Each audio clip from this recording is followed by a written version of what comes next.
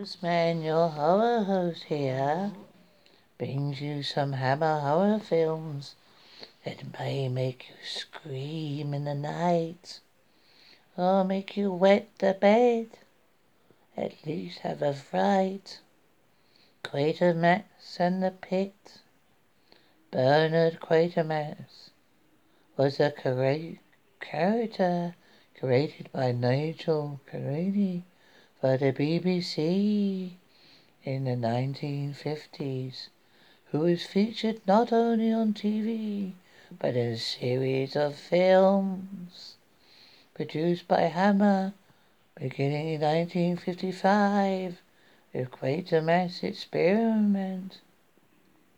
This begat a follow-up a couple years later. Both films starred a poorly cast American, Brian Donlevy, as Quatermass. After these two black and white efforts failed to take off, Hammer delayed producing another Quatermass film until 1967, when it could both play Technicolor and a better actor more suited to the role. Bearded and tweeded Andrew Kerr, who lent a professional grumpiness to the part. Nodding at Quatermass in a pit, 5 million years to Earth, for the American market, was given a Hammer supernatural horror treatment as well. The story of the mysterious and apparently dangerous haunted projectile discovered during construction of the London Underground is first assumed to be an exploded German bomb left over from World War II, which turns out to be a spaceship from Mars, replete with modified Martian corpses and fossils of ape men in like the grasshopper Martians were experimenting on. Is more pure ghost and horror story and science fiction, my friends. If the ancient Martian plot to transfer the survival of their civilization to genetically engineered apes, later to evolve into humanity, mixed with horrific legends of demons, ghosts, and devils and goblins. Indeed, the haunted videos of the Martians is discovered to be rooted in our race memory of a classic devil, and all things end up in the terrific brain of electricity and kinetic energy. It is one of the favourite horror films. I know the next one is not considered a horror film to you, my children, but is still very scary, my children. The Hounds of the Baskervilles. But look again at this film. When Hammer get hold of the most famous Sherlock Holmes story ever, it becomes very much a horror yarn. In fact, it ranks as one of the best hound films ever made. Peter Cushing turns an eloquent twist as a great detective, and Andrew Morley is superb dead-on Watson. Christopher Lee is along for more delight as a haunted and hunted Sir Harry Baskerville, heir to the titles and lands of the cursed Baskerville family. It's always a thrill to watch Lee and Cushing team up. No one don't This one does not disappoint. Scream of fear. From a time in the early to the mid-60s, Hammer Horror produced a series of psychological thrillers in the Mini Hitchcock vein, and this twisting, turning, nothing what it seems shocker is is never forgotten for the scene of an old man's corpse glimpsed floating at the bottom of a wee-soaked pool. The scene is scary.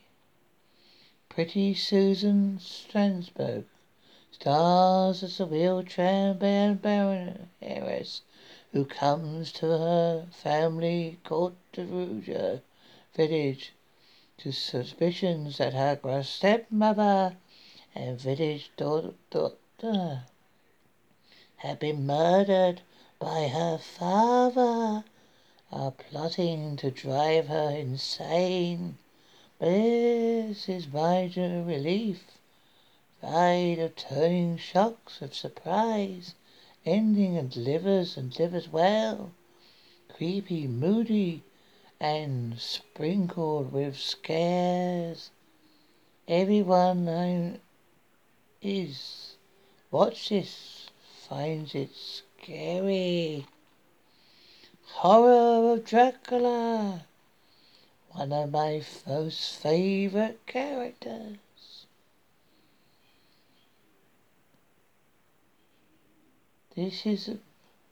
Has a signature Hammer cinematic dramatic score with excellent pace and timing editing of Terence Fisher. It's made Hammer's name on both sides of the Atlantic and begat a series of Dracula sequels. Not to mention to launching the career of Cushing and Lee as horror stars extreme.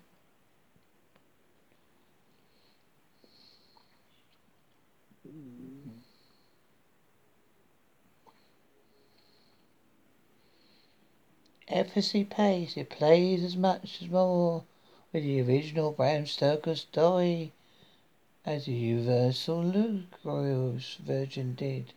But where the Universal classic was spooky and creepy, and the Goosey's vampire are merely menacing, translating undead, the horror film is bloody, frightening, tense thumper, and leaves Dracula, a deadly, horrifying, evil killer with his bloodshot eyes, blood-stained lips, and demonic stare.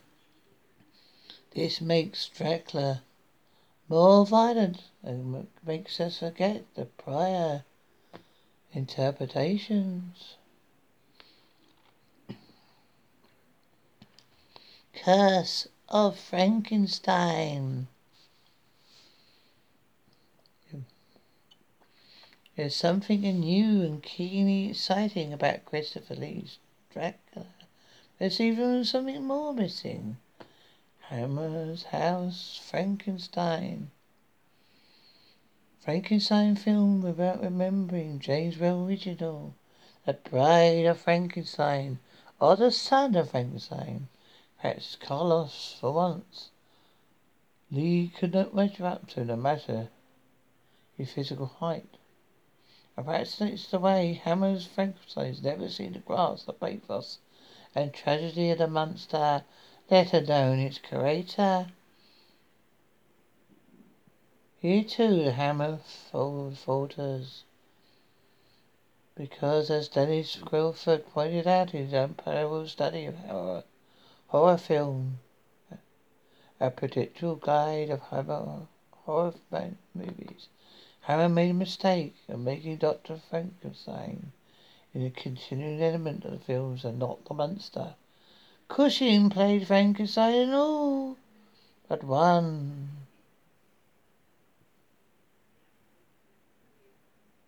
His Dr. Frankenstein is simply evil, mad doctor, with very few redeeming qualities, my children.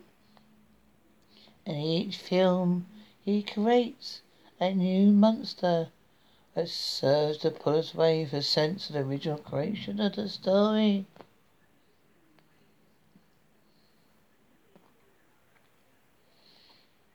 Frankenstein.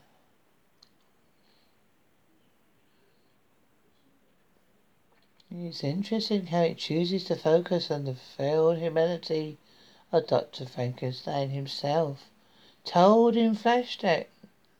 We're never quite sure what we're seeing already happened, or merely that Frankenstein has dreamed or imagined it in his case.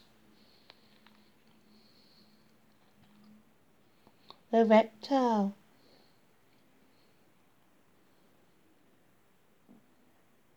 This is a creation. The daughter of a former ministry to the Punjab had been cursed because of his misdeeds to directly transform into a humanoid poisonous reptile. Her bite, of course, is fatal to anyone who comes close. The resultant rabies-like mess is a hearty sight to behold.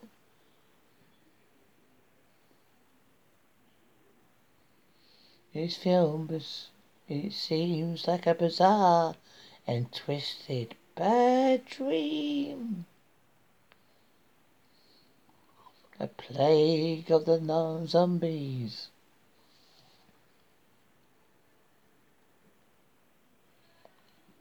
A plague ain't eating your brains or devouring your flesh. They're damn sight more menacing than they somewhat neutral zombies of the 30s and 40s. We have more prompt and monster, even great turns of the Gaulish like wild zombie. Great use of colour and mood and tone, great direction and editing, and great makeup, plus some mysterious, surreal dream seekers.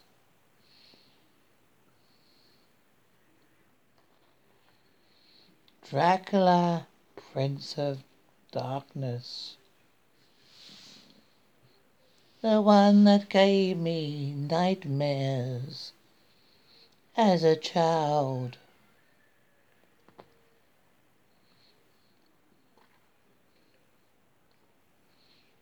I remembered for years. It's a brutal film in ways.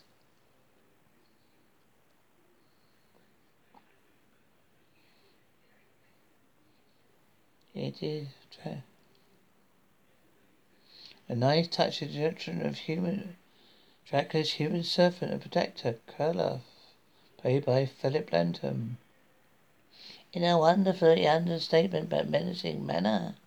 It also features the beautiful Barbara Shelley as Dracula's first female victim.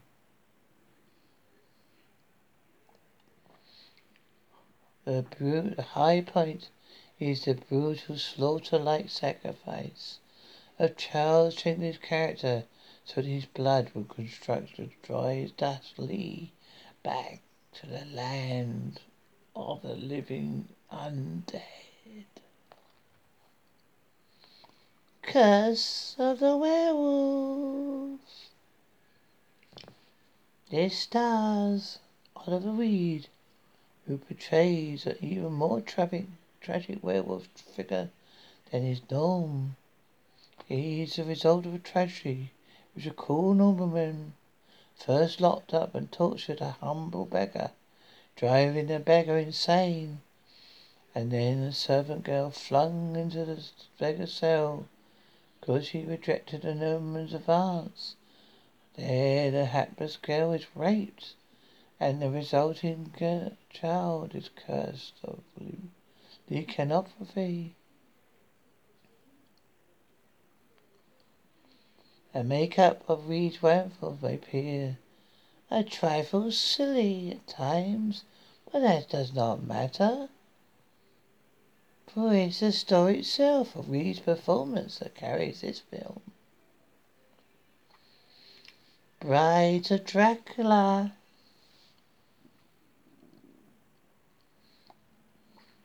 But Dracula is not in this film. Dracula is mentioned, but having been destroyed. The film has those of carrying on his name, with loathsome disease he's had let loose upon the world. Its edging over the top performances of David Peel is a kind of metrosexual vampire who retains some real menace in his clipped voice and manner. It's truly over the top performance of Freddie Jackson's Dakota. Bandman's insane protecting servant, but more than anything, it's a superbly stylish visual imagery which makes the film look exactly the way a gothic technicolor horror film should look from start to finish. This film should be watched on a slightly grey autumn Saturday with the leaves rustling in a mezzanine breeze and threatening to hush to a vaguely evil afternoon.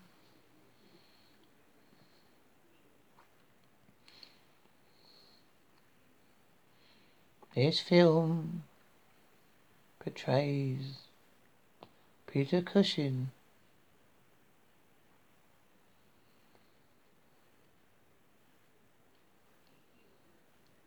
as a character.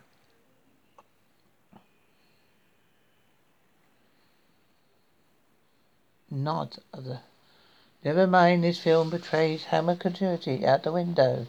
Van Helsing again portrayed by Peter Cushing.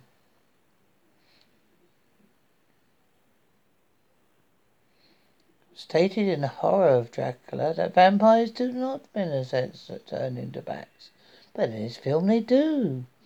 Never mind. At times it makes little sense. Characters seem to do we never seen again, and the vampiric brides have no move to stop Van Helsing from killing himself once ministers are bitten to enslave him. It does not matter. This film is such a ghoulish visual treat. You don't care. It's chock full of memorable images. The first few new brides awakening from the soil and the wacky getter's help. A fight between Monster and Van Helsing in the castle. Van hears a heroic cry of the bite inflicted on him. A pallet's falling supernaturally from a coffin, and much, much more. And the line, "Mother, come here." A Phantom of the Opera.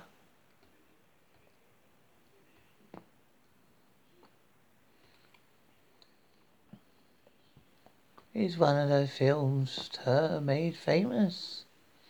It is the story of Hubert Long tortured Professor Petey, and the performance of Lou turns in for the character. Again, this flies in the face of somewhat of the original novel.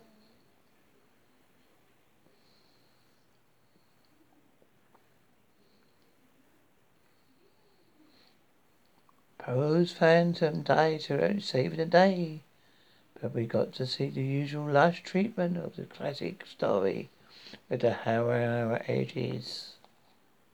Nightmare. A story of a teenage girl who witnessed her insane mother kill her father years ago earlier and is now suffering recurring nightmares about the event. Released from school, she returns home to her guardian, nurse and servants, but her nightmare becomes more and more realistic and vivid, terrifying, centering on a woman she's never seen before. You soon find out the girl's guardian is a mistress had taken advantage of all this to form a diabolical plot to get rid of the guardian's wife. The story goes twisting and turning from there. Good spooky suspense and some very creepy scenes.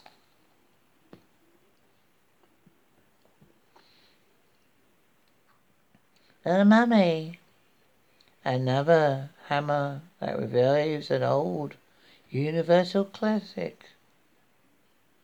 This sees Peter Cushing and Christopher Lee. It's a very tall and very mouldy Egyptian, Callias. Callias was condemned to have his tongue cut out and entombed in a living death for attempting to relieve using the soul of life. His morbid love, the Princess Anorak, who so happens is the spitting image of the wife of evil jobless alcoholist Cushing. When Cushing and his father and uncle come a hauling in Egypt to look Anorak tomb, they rose the air of Eminent Bay, a faithful follower of the long dead religion of the god Catholic. Bay decided to use his accidental revived colours to take revenge on those who desecrated the tomb, and soon Peter Cushing and family are marked for death. In truth, this book was linked with the later original Mummy films, but it is scary too. I hope you watch these films and do not get a fright, for I love you, the Hammer Horrors, tonight.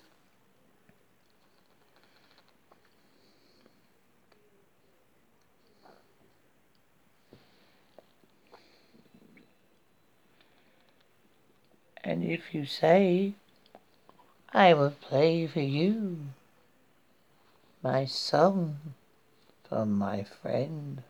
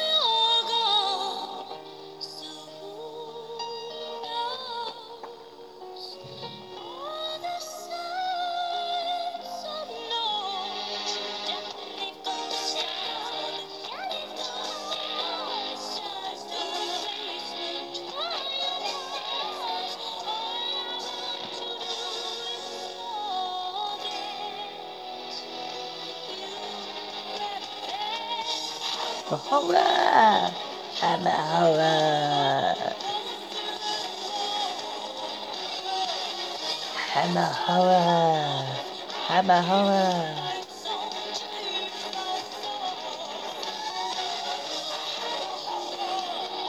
I'm a horror!